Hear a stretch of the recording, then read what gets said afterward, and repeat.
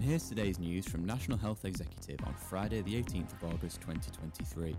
The National Institute for Health and Care Excellence has published new draft guidance on virtual wards. The organisation has recommended virtual ward technology for patients with acute respiratory infections.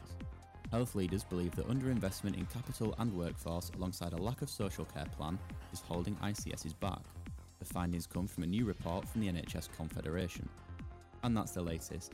Don't forget to like and subscribe to make sure you receive every new bulletin, and check out our website nationalhealthexecutive.com.